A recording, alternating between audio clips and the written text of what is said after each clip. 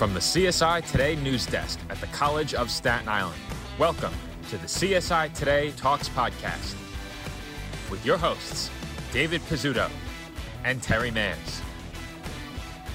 The CSI Today Talks podcast is your connection to the College of Staten Island with the newsmakers that make it happen. From world-renowned faculty and staff, dynamic students, and community leaders, stay connected to CSI with CSI Today Talks. And now, here is your host, Terry Mayers. Hello again, everyone, and welcome to the CSI Today Talks podcast on csitoday.com or from wherever you listen to your favorite podcast. This is Terry Mayers, co-host of CSI Today Talks, here to bring you the latest episode, Season 2, Episode 24. Today, we're talking with Jodi Merendino, Director of Dining Services at CSI. But before we get to Jodi, we want to remind you to make sure that you subscribe to our podcast. Co-host David Pizzuto and I will look to bring you new episodes often. Like this episode coming up, all of our episodes are available via our archive on Anchor.fm, Spotify, Apple Podcasts, Google Podcasts, from our website at www.csitoday.com, or from wherever you found us today. So let's get right into it. Thanks for joining us today, Jodi. How are you? I'm doing well, Terry. It's nice to get a chance to speak with you again. It's been a while. Yep, it has. Why don't we start off by you telling me a bit about your history at CSI? So 1990 is when I first started at CSI. At that time, the campus was located at the Sunnyside campus, which is now the Petriti School. Mm-hmm. And I was working as the assistant manager and quickly took over the role of cook over there because the cook quit soon after I joined the team and was doing both for a bit. And once we moved over to this campus, which was, I think, like 1994, so my job kind of exploded from there because it was such a small community college atmosphere. And moving over and establishing the dining services from basically grassroots really enabled us auxiliary services to make it our own. And ever since we've been here, it's kind of continued to grow as our student population grew and as the dorms started to get added and enrollment started to grow, and we just kept growing and changing along with them. And fast forward to 2023, and I am still here. Happily, I hope. Yes. Okay. Yes. My home away from home. Why don't you give us a brief overview of what Dining Services does at CSI? We'll get into the particulars later, but just in general. Well, we provide food service and hospitality for the entire campus community, obviously starting with our students, staff, and faculty, but also to guests and visitors and for special events that take place on the campus. So that is from your basic food service operations. People call us the cafeteria. I've tried to get everybody to refer to us as campus dining. That sounds but better. Cafeteria still seems to stick somehow. So that, and then the Cyber Cafe is kind of like a smaller satellite version of food service operation where we provide, at this time, eat-in and take-out food services. And we have our meal plans, which I know we're going to talk a little bit about later for our Res Hall students and other students who want to partake. Special events catering. We oversee all the vending operations on campus as well. And don't want to be blowing up all my spots for the end of as we go on with this podcast, but also community partnering with local food service owner-operators to help us add more variety for our students on campus over and above what we're able to do. Now, you mentioned you got in basically on the ground floor of dining services at CSI when you came to this campus and mentioned some of the changes and the growth that's happened between then and now. Could you discuss some of those changes and the way dining services has morphed over the years? Yeah, sure. Well, I mean, just because of the size of our campus and how spread out that it is, when we first moved over, obviously we had to change drastically because of just how much more space there was to work within.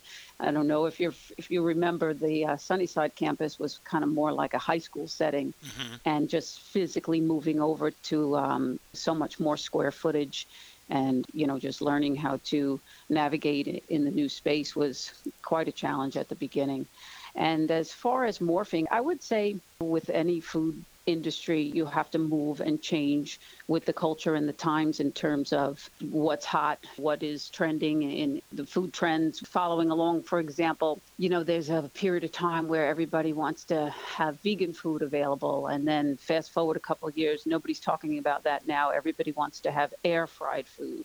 Okay. And then people want to have some sort of cross-cultural, we want more Asian-style food. We need kosher food. So, just as the landscape of the students and the community changes, so food changes. So we always have to keep our finger on the pulse of what's trending and what's popular and try to move along and keeping up and sometimes even trying to be ahead of the curve so that we can be perceived as relevant that, hey, look what we have going on and maybe even starting some trends with some of the stuff that we can provide. And of late, we've been doing some customer service surveys, mostly with our dorm students because they're the ones that use our services most frequently to really get a handle on what are we doing well, what are we doing not so well, and what should we be doing. And because of those answers that we got from our students, that was the catalyst for us to seek out and to get a hand chef on-site hand-rolled sushi program that we now have. And so that came from, student requests. So really, moving and changing and growing, as the population grows and ebbs as it did all through COVID. It was, don't know if you want to talk about that because that was some serious changes that took place quite quickly, and just doing what we need to do to be here for the folks who need us on campus. Okay, why don't you discuss a little bit about what happened during COVID? So because we still had many students living in the residence halls even after the campus closed down. So there was a period of time, I think we had about 80 students who had to wait to be relocated, some of them to different CUNY campuses and others to maybe back home, wherever home may be. I guess some of them were international students who couldn't leave that easily. So we still, as essential personnel, had to make sure that we were able to get food for these students because at that point, some of them, I think all of them were in quarantine. They weren't allowed to leave. There was a period of time when they wouldn't allow any of the Grubhub Uber drivers even to come onto campus. Right. I'm sure like everybody, it was changing so fast. And one day it was this rule and next day it was that rule. But through that really tumultuous time, which I guess was maybe March and April and a little bit of May of 2020, there was a small and mighty force of dining service team members that came to work every single day and made sure that we fed those students.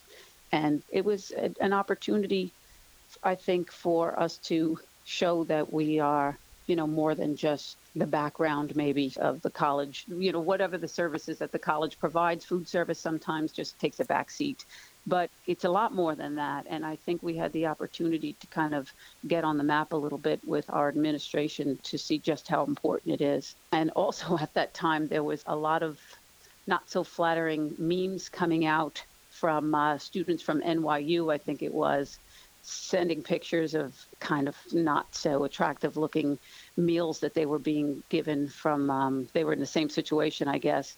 And a lot of it looked like hospital food to give you an image. And our food kept getting really good ratings and unsolicited thank yous and accolades from a lot of our students at the time. And I think that really resonated with the rest of the campus, just how important it was that we were able to hate the pivot word, but to pivot and change and to do what needed to be done. And then as the months rolled on and we started coming back slowly, we had to physically revamp the entire place so that it could be in accordance with what the then Board of Health rules and regulations were in terms of plexiglass and distancing and all that kind of stuff. And doing this on a string budget, it really took a lot of creativity and changing everything about the way that we do it without investing too much money. I think we ended up spending about $2,000 on plexiglass, and the rest of it was done in-house with me and a couple of my staff members. physically lifting things and turning them around in the opposite direction so that there was no more self-service, things of that nature. And even today, now that we're sort of back to normal, we don't have the plexiglass anymore on most of the stations, but we maintained that style of service because it's a lot more manageable in terms of serving large groups of students at once and still being able to have control over what foods are being wasted, what foods are possibly leaving without being paid for, overproduction. So we're really able to even fit in with some of our sustainability initiatives by doing it this way. It's a lot less waste. Yeah, that was one of the biggest change of late. Let's take a look at the many venues that Dining Services runs one by one, discussing the types of food available, the customers these areas traditionally serve, and roughly how many people eat there per day when classes are in session. So let's start with the Campus Center main cafe. Right. So the Campus Center, obviously, that's the biggest of all, and it has the capacity to fit 475 people in the main dining area, another 100 people in the Green Dolphin Lounge, which is adjacent to the main dining area. And then the Park Cafe, which is in the 1C building, is the separate restaurant area. Okay. So the main cafe is really I'll use the word cafeteria. It's the main hub. It's the biggest area, and it had, at this point, it still has the design of food service, which is more or less like a modified food court type of thing, where students can see the different areas delineated by signs: salad bar, deli, smoothie area, flat top grill, which does the fryer later food, and the fast food kind of stuff that you would expect to see in McDonald's and whatnot like that, but it's a lot better. Okay. Then we have our pizza area as well, and a dessert and coffee and beverage station. So it's like a typical layout that you would expect. Mostly we see our resident hall students, our commuter students, a couple of faculty and staff here and there, mostly the ones that are in our building, that's our base customers. All right. And then that space also is used frequently for large special events because it's the biggest venue on the campus that lends itself well to that style of service. How about the Park Cafe? So the Park Cafe is it's a 50-seat restaurant, looks like a restaurant, used to function like a restaurant. We would have servers, waiters, and menus. People would come in, sit down, be presented with a menu. We would take your order and then serve you just like you would expect in any other type of sit-down restaurant. Ever since we shut that down from COVID, we have reopened it for special event space. And we do have the menu available because the menu is a little more upscale, a little more fancy than the typical foray that you would expect from the regular cafe. And we just don't have the labor anymore. I don't have enough people. And even if I did focus people to work in that area, it's really just stretching our labor budget so thin because it takes a lot of extra people to do a sit-down a la carte service like that.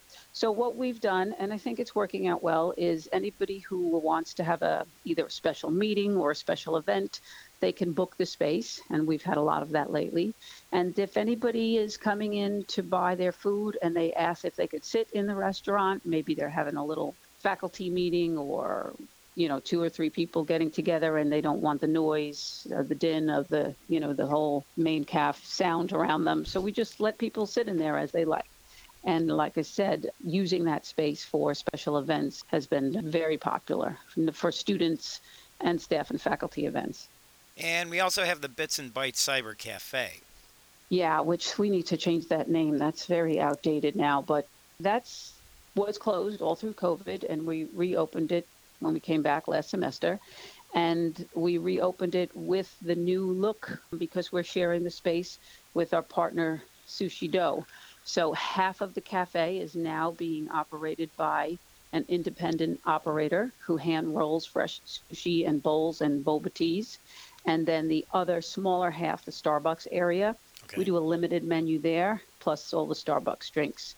And we also have still our partner, the Chili Foods Halal Truck, which is parked right outside the Cyber Cafe, but customers who utilize the halal card are certainly welcome to bring their food in and sit in the cafe as well.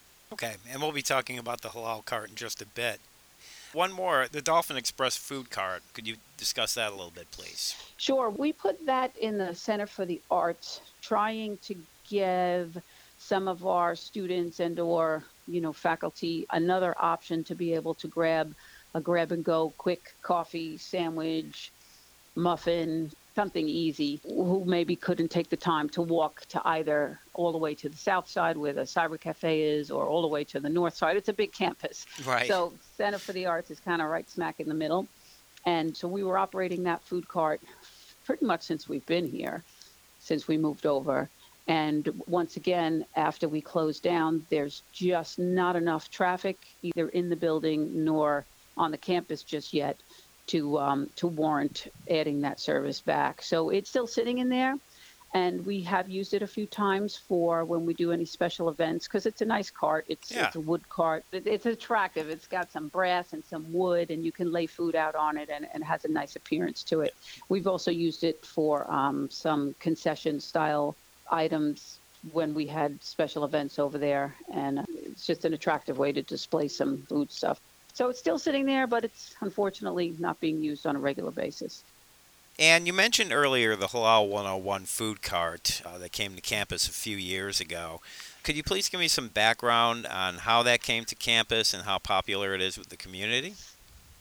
Yeah, sure. So there had been a request to have halal food options for a long, long time. We used to try to provide it ourselves.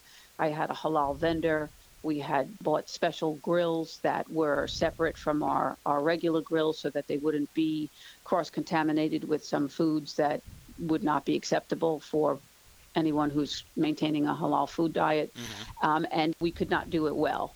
We did try. We also partnered with a local deli to try and get some of the items pre-wrapped so that we could have those items available. But the quality of the food is not the same when it's transported. It's not the same as when it's being made fresh to order.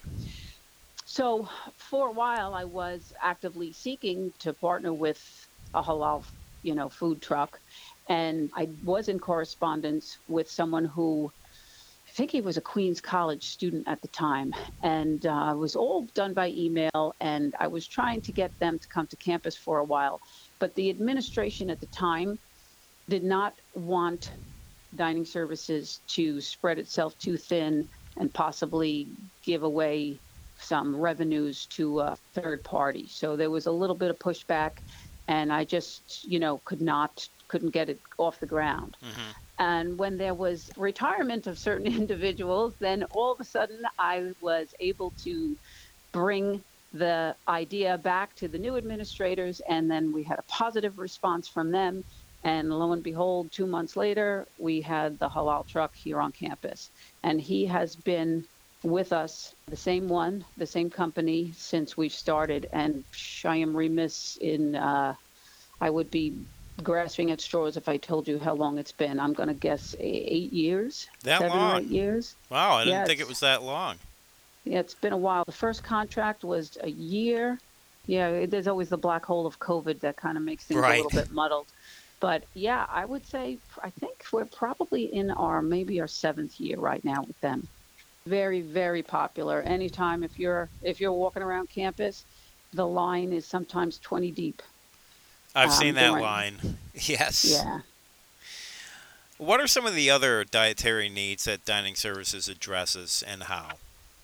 There's so many, especially with the meal plans. The onus is on the provider to make sure that you can gain the trust of the people that are eating in your establishment. So at the beginning of the year, usually right before the fall semester, I'm fielding many emails from parents and students alike saying, how can I be sure that my son, who is gluten-free, is going to be able to get enough of the items that he needs, or somebody is dairy-free or has a nut allergy, or there's just a whole myriad of potential dietary needs. Some of the more serious ones where I know based on what we're able to provide and not provide, then we give allowances for those people to either get a limited meal plan or get exempted from the meal plan for the first year. But other ones, they're supplementing with cooking for themselves, and they can eat, for example, vegetarian. I'm a vegetarian, so there's not enough for me to eat. And so then I just go through the menu and I show them just how many options that we do have, that they could partake of without any issues. But the basic ones are gluten-free, vegetarian, vegan, kosher, and halal. Those are the ones that come up the most often. Another service that you provide is special events catering. Tell me about that. It's a big umbrella. So special events catering, it's really anything over and above of our daily operational food services. So there are faculty retirement parties. There are staff of faculty retirement parties. There are celebratory events that come up throughout the calendar year. Then there are some big events like convocation or commencement. So there's an opportunity for us to go from $5 a head to $60 a head in terms of what the event is, what the budget is, and what their folks are looking for. So we consider our catering to be anything that's over and above our normal operational day. But the special events, the ones where we get to kind of show off a little bit, the most recent one we did was we had a political event. There was a swearing in, I think it was in January, in the Center for the Arts. And it was 300 people. And it was a kind of a nice fancy menu. We had some different hot hors d'oeuvres, like a cocktail reception without the cocktails. And they were very impressed. And they, outside group was surprised that this was an in-house college cafeteria who did the catering. We always like to get those types of good surprise. Who did this catering? Because, wow, it's so good. It's a nice thing to hear when people are positively surprised that it's the college cafeteria that did it. We did an event not so long ago. There was a book lecture. I think it was done through legal studies. And same thing, just picture cocktail receptions without the cocktails, fancy tablecloths, flowers, things of that nature. So those types of special events really gives us an opportunity to kind of show off a little bit and say, listen, we're more than cheeseburgers and fries. We can do this. And the other thing about it is that because we're a self-operating food service, that we're much more flexible in terms of what we can provide because we don't have cookie cutter menus. We're not subject to a corporate office somewhere in Texas saying this is the only way that you can do this and you have to do it that way. We're able to kind of make things up as we go along so that we can do what we need to do for whatever that particular event is. Same thing for the students with the regular operation. If somebody calls up and says, can we get rice noodles put on the menu? Sure. Boom. Tomorrow there's rice noodles on the menu. Right. It's one of the advantages of being self-operating, I think, is going off a little bit on a tangent from the special events, but it does give, I think, us an opportunity to really serve and do hospitality well when we don't have to say no to anybody. Okay, that sounds great. Since the establishment of the Dolphin Cove Residence Halls, Dining Services has been offering meal plans. Can you tell me a little bit about the options that are available for students? Yeah, so we have 3 basic meal plans. So the way it works is that any first-year student who's living in Dolphin Cove for the first year is required to have a meal plan. That's not just our rule. That's the rule in every city, state, university throughout the whole country. That's just how it is. Freshmen need to have a meal plan when they're moving in just because you want to make sure that somebody who's living on their own for the first time always has access to good, healthy food. So those, we follow along with the same rules and regulations with that. But then anybody else who's living in the dorms or who's not living in the dorms, certainly welcome to buy any of the meal plans as well. So we have just literally 3 tiers. There's 4 tiers, but 3 main tiers, and they're just separated by dollar amounts. So the highest one, and we gave them names, it's the Blue Dolphin, the Gray Dolphin, and the Green Dolphin. Okay. So the Blue Dolphin is about $1,900 a semester, and basically the way it works, because we're not designed as an all-you-care-to-eat facility, the place still functions as a cash operation, the way it was designed and built back in the late 80s. So it works as a debit card, essentially. So the more money you have on your meal plan, the more opportunity you have to buy more food. right? So the Okay. blue is the highest one. That would be for somebody who's basically pretty sure they're going to eat breakfast, lunch, and dinner 5 days a week. And then the gray plan is $1,500. Same idea there. And the green one is $975. So that's somebody who's going to eat maybe 2-3 times a week. And then we also have a commuter meal plan, which is just $300. And that could be for a commuter student or any faculty or staff who wants to buy it. The beauty of the meal plans is that because of the state law, it's automatically tax exempt. So you end up saving close to 9% off your food bill because it's an established meal plan. Are there any other services that Dining Services provides that we haven't covered yet? Through the Dolphin card, we have another fund. It's called FinBucks. And that's just another way for anybody who's on campus, part of our community who has a Dolphin card. You can put funds onto your card called FinBucks, and that way you can use your Dolphin card as a debit card on campus. You can use it for vending machines, or you can use it for our mobile app. We now have a mobile app where you can order food from your phone, and you need to have funds on your FinBucks in order to complete the transaction through your mobile ordering. And then you can either come pick up your food or we deliver it to you. Dining Services provides employment opportunities for students. Roughly how many students work with you and in which capacities? Right now, I have 16 out of a staff of 40 people are our CSI students. Okay. And they work in pretty much every capacity of jobs that I have, positions that are working behind the deli or working on the cash register, working on the mobile app, catching the mobile orders and bagging up the food, working behind the grill. We have a student on the grill, working in the cyber cafe. I have 2 students over there. So pretty much in any food service capacity, they're working side by side with our regular union staff. And let's turn to them. You have hired staff members, so why don't you tell me a little bit about them? There is a mighty core of dining service staff members that have been here. One of them has been here longer than me, believe it or not. So that, and then the other core of about 8 or 10, we've really all been together, I would say between 12, 15, 20 plus years. Wow. So they're called the old timers, right? So many of them were with me in Sunnyside when we moved over. So there is like a core of established, these are the people that I need in my boat to get the stuff done, right? And then, of course, through the years, people leave or what have you, they're not with us anymore, and then you have to hire new people. And that has been a very difficult process over the past couple of years, just because the labor market was not very prolific, shall we say. And I was having a very hard time trying to fill spots. And my existing staff members, although they were always eager and loyal and willing to do what needed to be done, they were getting exhausted because some of them were working, 60, 70 hours a week. And this is pretty hard work. You're on your feet all the time. You're physically working because I couldn't hire anybody. And then when I was able to hire people, if there's not a right fit and it doesn't work well, there's all the HR component to that whole thing. But from this beginning of this most recent semester, it seems like that's coming back a little bit.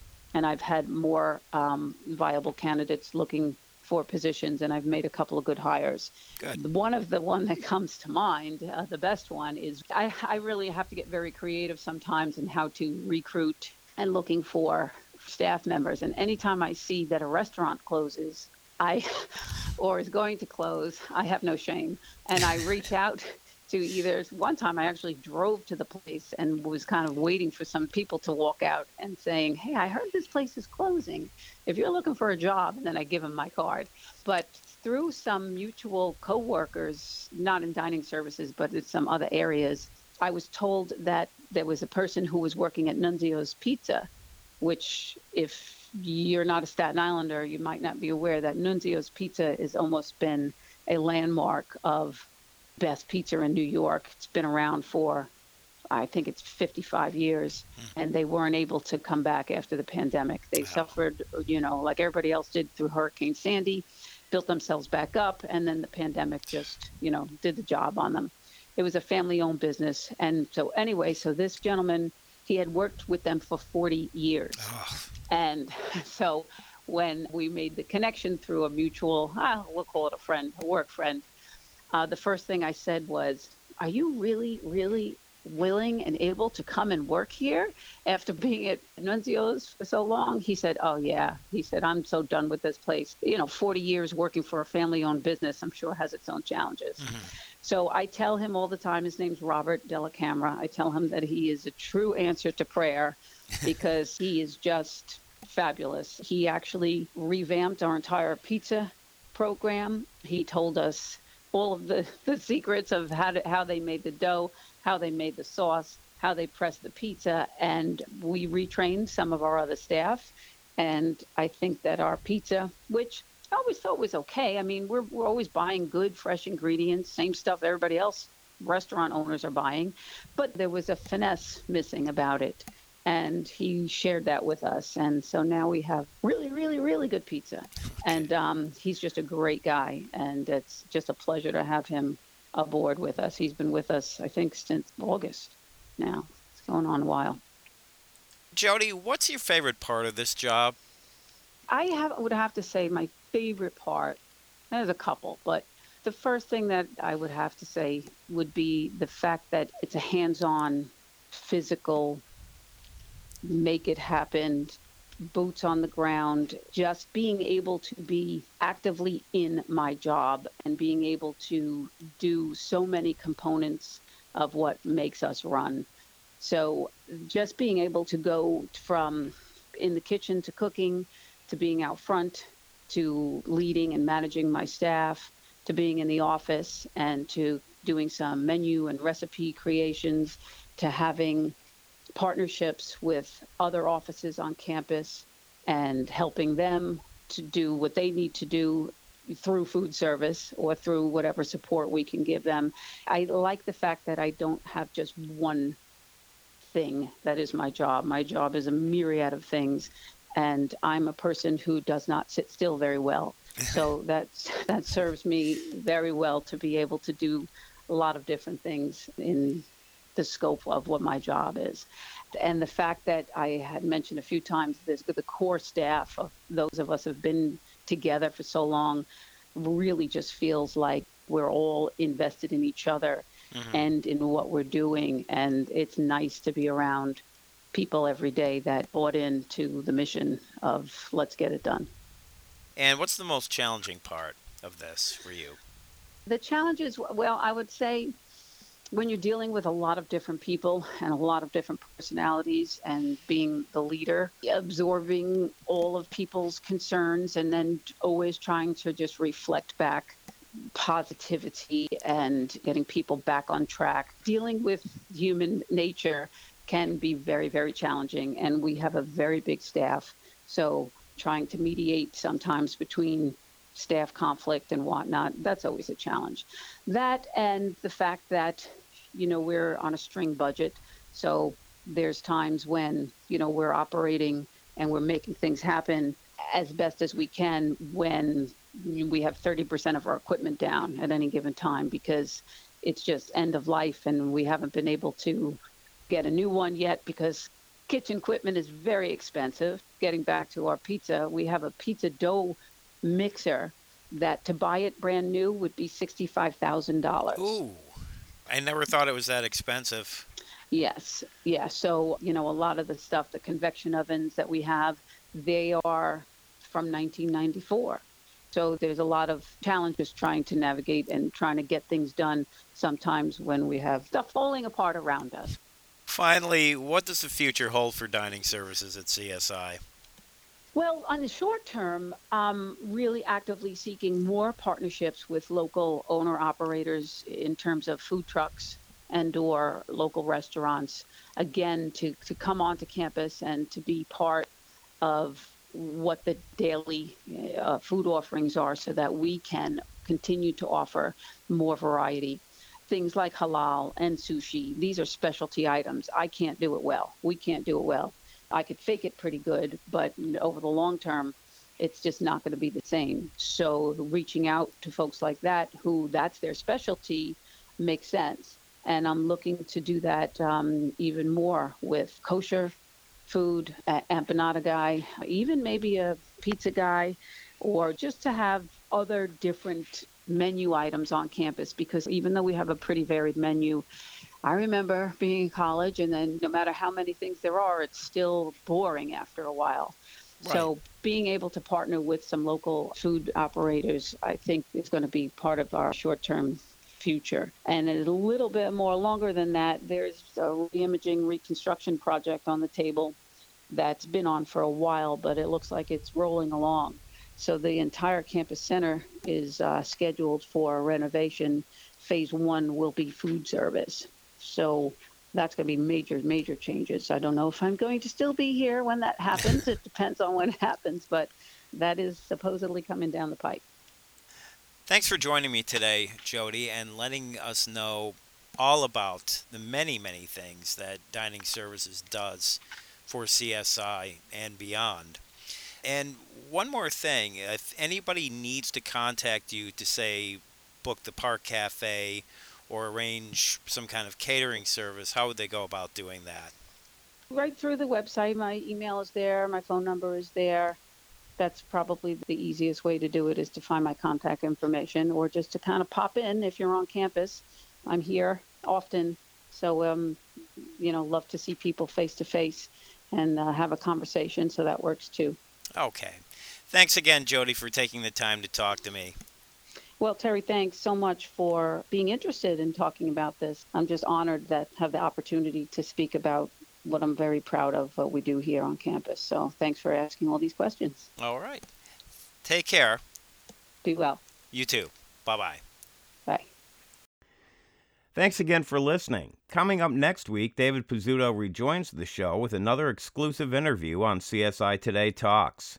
Check us out, as well as all the newsmakers at CSI, on www.csitoday.com, and be sure to subscribe. We'll see you next week, right here on CSI Today Talks. Thank you for listening to this edition of the CSI Today Talks podcast. Be sure to subscribe to this podcast to get alerted for brand new episodes and to listen on demand to your favorites. Be sure to check us out at www.csitoday.com or wherever you listen to your favorite podcast.